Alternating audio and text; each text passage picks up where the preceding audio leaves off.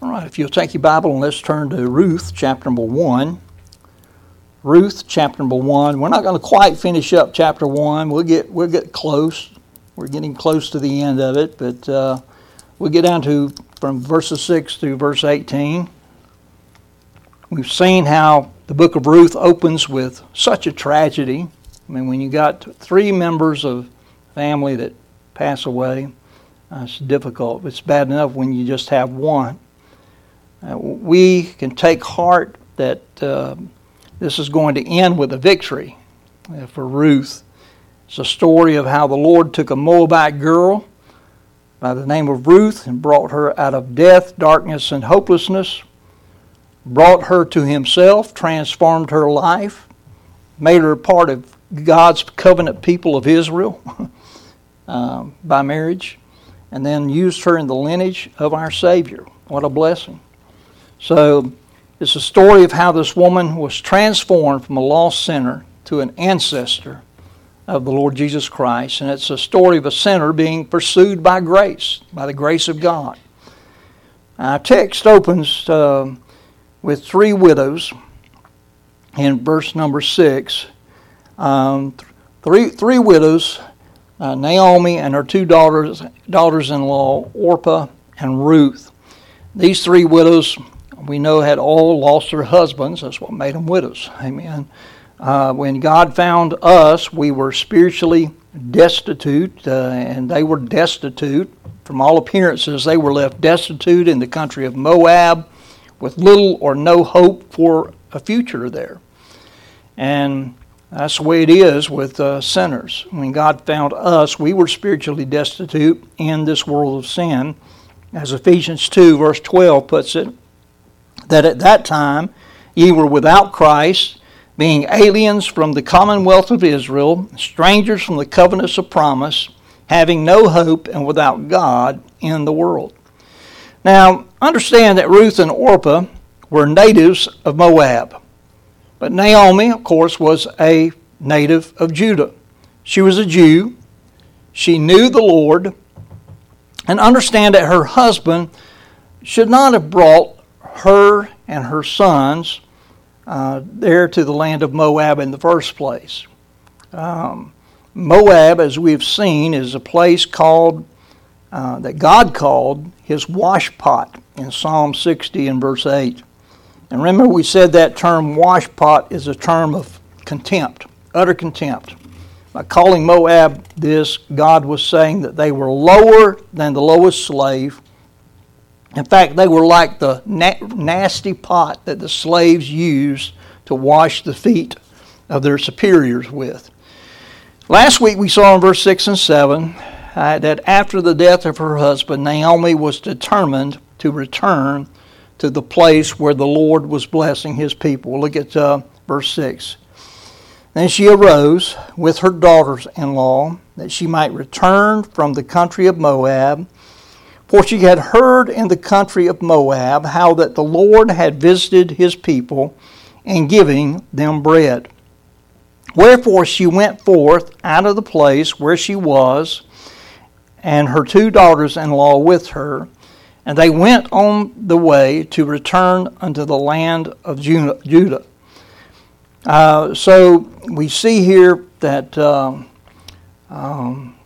this is a great picture of what repentance looks like in the life of one of God's own. She was going to return to the place where God's blessing was at. This begs for each of us to ask ourselves, spiritually speaking, are we in the place of God's blessing in our life? Are we where God can bless us? Naomi wasn't. Okay? Are we in the center of God's will?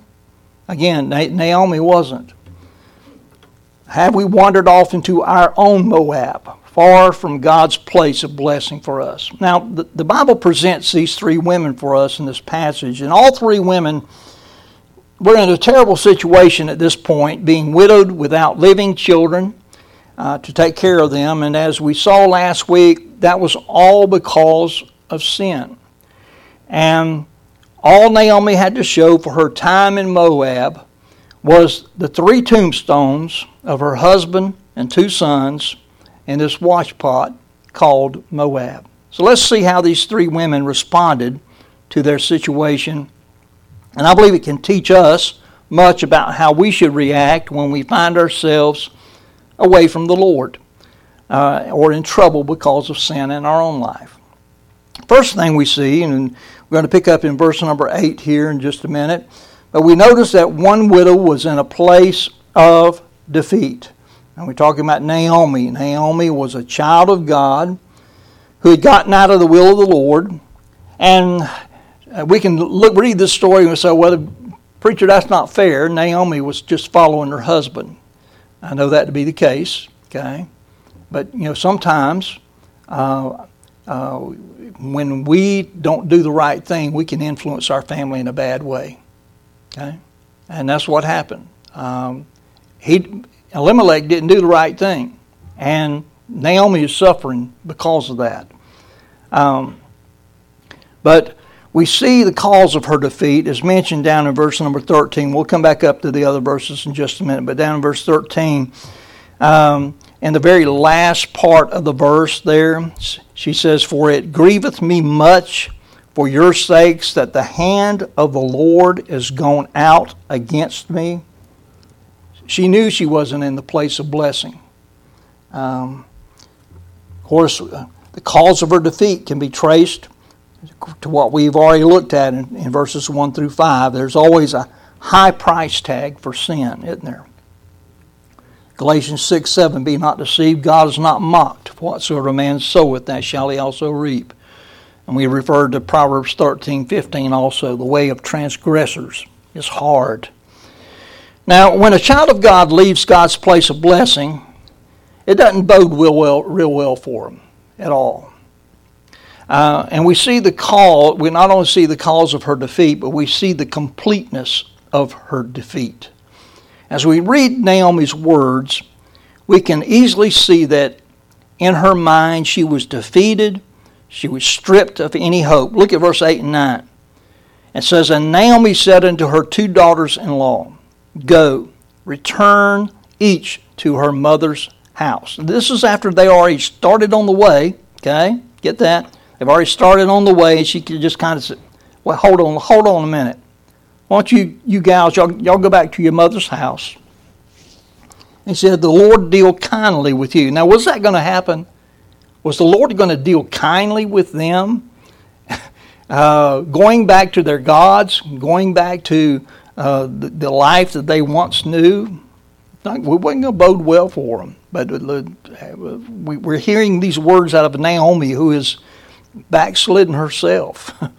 "The Lord deal kindly with you, as ye have dealt with the dead and with me. The Lord grant you that ye may find rest, each of you in the house of her husband." Then she kissed them, and they lifted up their voice and wept. Now, from Naomi's perspective, she had nothing with which to take care of herself or her daughters-in-law. In other words, she had no hope for the present. No hope for the present. She had no income, nothing else to offer, yet she had overlooked her finest asset. She still had the Lord. She still had the Lord. She didn't realize it yet, but she would come to find out soon enough that the Lord is always more than enough. And we need to know and believe that the Lord is always more than enough for us as well. So she had no hope for her present. She had no hope for her future either. Let's read on down verse 10. It says, "And they said unto her, Surely we will return with thee unto thy people." I mean, they're wanting to go with her, both of them at this point. And Naomi said, "Turn again, my daughters, why will ye go with me? Are there yet any more sons in my womb, that they may be your husbands? Turn again, my daughters, go your way, for I am too old to have an husband. And if I should say, I have hope, if I should have an husband also tonight, and should also bear sons, would ye tarry for them till they were grown? Would ye stay for them from having husbands? Nay, my daughters, for it grieveth me much for your sakes, that the hand of the Lord has gone out against me. Now, she had no hope for her future. We see, again, from Naomi's perspective, she had no husband. Her sons were gone. She had no prospects of remarrying. She's beyond childbearing age anyway, so she's husbandless and childless. Not the way that you want to be. Nobody to support the family. She appears to believe that she has nothing to look forward to in her life but grief and pain over the price being paid for sin. And we see here how that Naomi appeared to be more concerned with material things than with the spiritual things. Sin always warps our system of priorities and our concepts of right and wrong. When we're in sin, we don't think very clearly, very spiritually, when we're away from God like that. In fact, it causes our perspective to become more like the lost world as we view life from a fleshly perspective rather than from a spiritual perspective. So we see the cause and the completeness of her defeat. And then there in verse 8 and 9 and also in verse 15 we see the consequences of her defeat. We note how Naomi actually encouraged Ruth and Orpah to return to their mother's houses, which meant turning back to their pagan gods and wicked lifestyles. Look at verse number 15. Verse number 15, and she said, "Behold, my sister-in-law is gone back unto her people and unto her gods. Return thou after thy sister-in-law." She's trying to convince Ruth to do the same thing that Orpah had already done. Turn and go back the other way. She told them that they would be better off in Moab. You talk about a warped perspective. Is that true? It's not true at all, is it? I'm sure she thought they might not be accepted in Israel. And so she was encouraging them to find husbands of their own kind. In other words, Moabites. And so in her backslidden condition here, Naomi had lost her ability to be a powerful witness for the glory of God. And sadly, a backslidden believer can be a poor advertisement for the gospel. It just can be. Philippians 1 verse 27 says, "Only let your conversation, your manner of living, your behavior," that's what that word means. "Only let your conversation be as it becometh the gospel of Christ." Does our behavior, how we act, does it make the gospel of Christ more becoming? Or does it make folks laugh because we are living in sin? In Matthew 5 verse 13 through 16, I'm not going to turn there and read that. We know Jesus said that we're to be salt and light. We're to be the salt of the earth. And we're to be light. No child of God should ever be guilty of hindering others from coming to the Lord, should they? We ought not to hinder folks. We are to be trying to bring them in, not trying to turn them away. And here we see Naomi say, y'all need to go back. Y'all need to go back to your mother's house. Y'all need to go back for the way that you used to know. So we notice one widow was in the place of defeat. We notice one widow was in the place of departure. Verse 14 and 15. "And they lifted up their voice and wept again. And Orpah kissed her mother-in-law, but Ruth clave unto her. And she said, Behold, thy sister-in-law is gone back unto her people and unto her gods. Return thou after thy sister-in-law. Now, she didn't know that if she went with Naomi to Israel, that it would have been what was good for her as well. Orpah didn't know that. And that's because Naomi had not been a very good witness to her at all. And so Orpah returned to her relatives. She returned to her religion. And she returned to her reality, none of which was going to help her. Whatever light she may have received up to this point, she walked away from.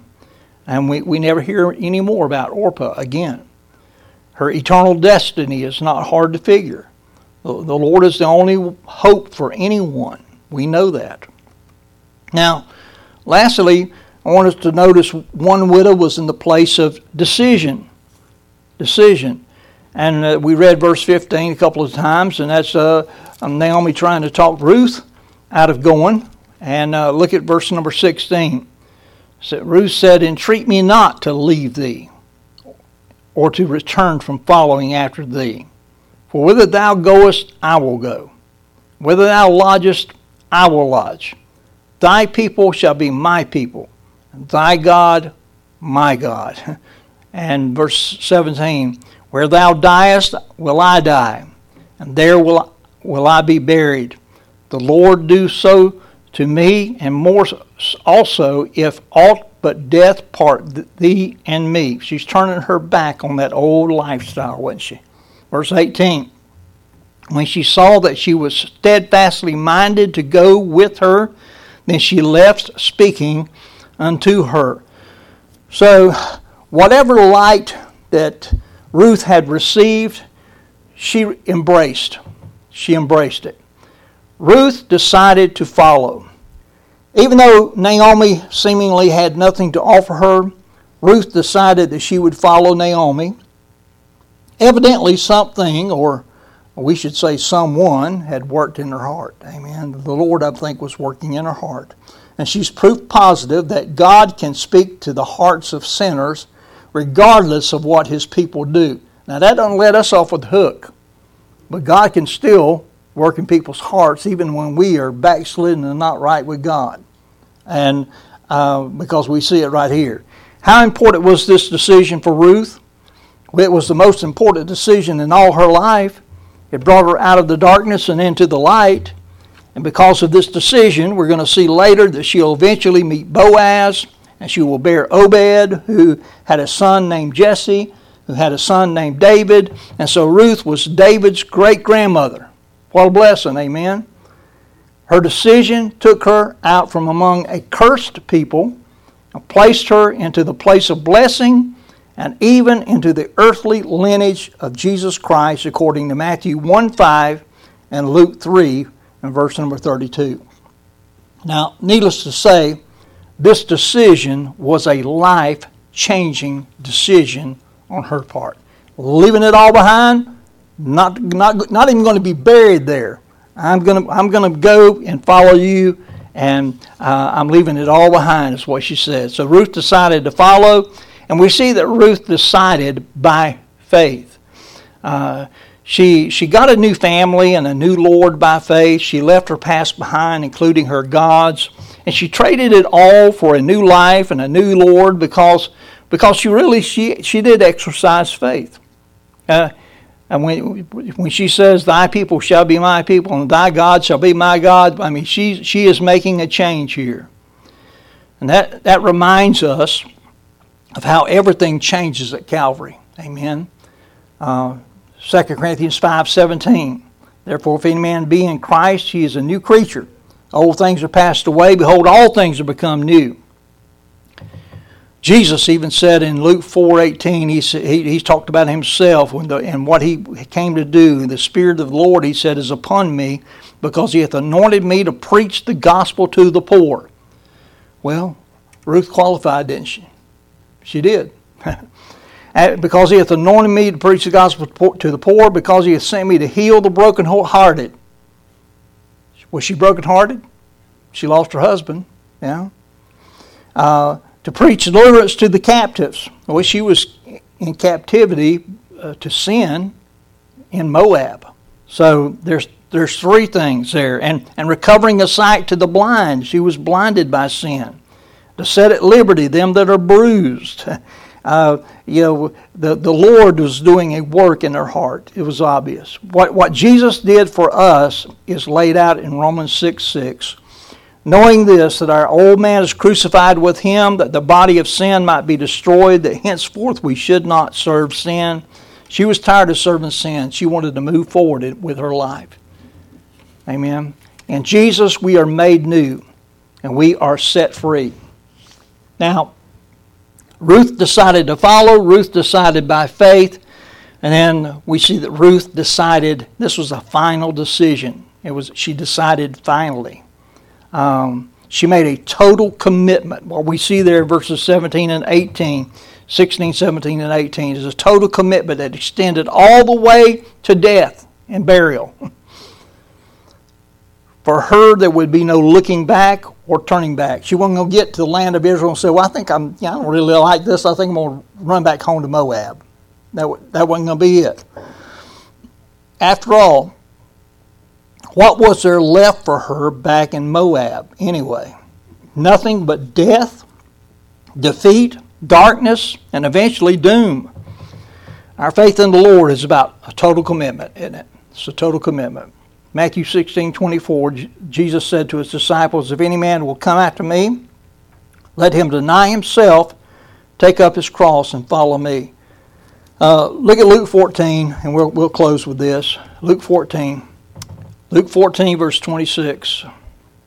If any man come to me, hate not his father and mother, and his wife and children and brethren and sisters, yea, and his own life also, he cannot be my disciple. Whosoever does not bear his cross and come after me cannot be my disciple. Look down to verse 33. So likewise, whosoever he be of you that forsaketh not all that he hath, he cannot be my disciple. Well, Ruth forsook it all. Let me ask you in closing, is your all his? Are you all his? Next week, Lord willing, we're going to see Naomi's return to Israel, her homecoming. Amen. And trust that you'll join us next Sunday evening. Let's go ahead and pull back out our prayer list. We'll pray for the needs, and we'll be dismissed with this prayer. That's our Bible study for this evening.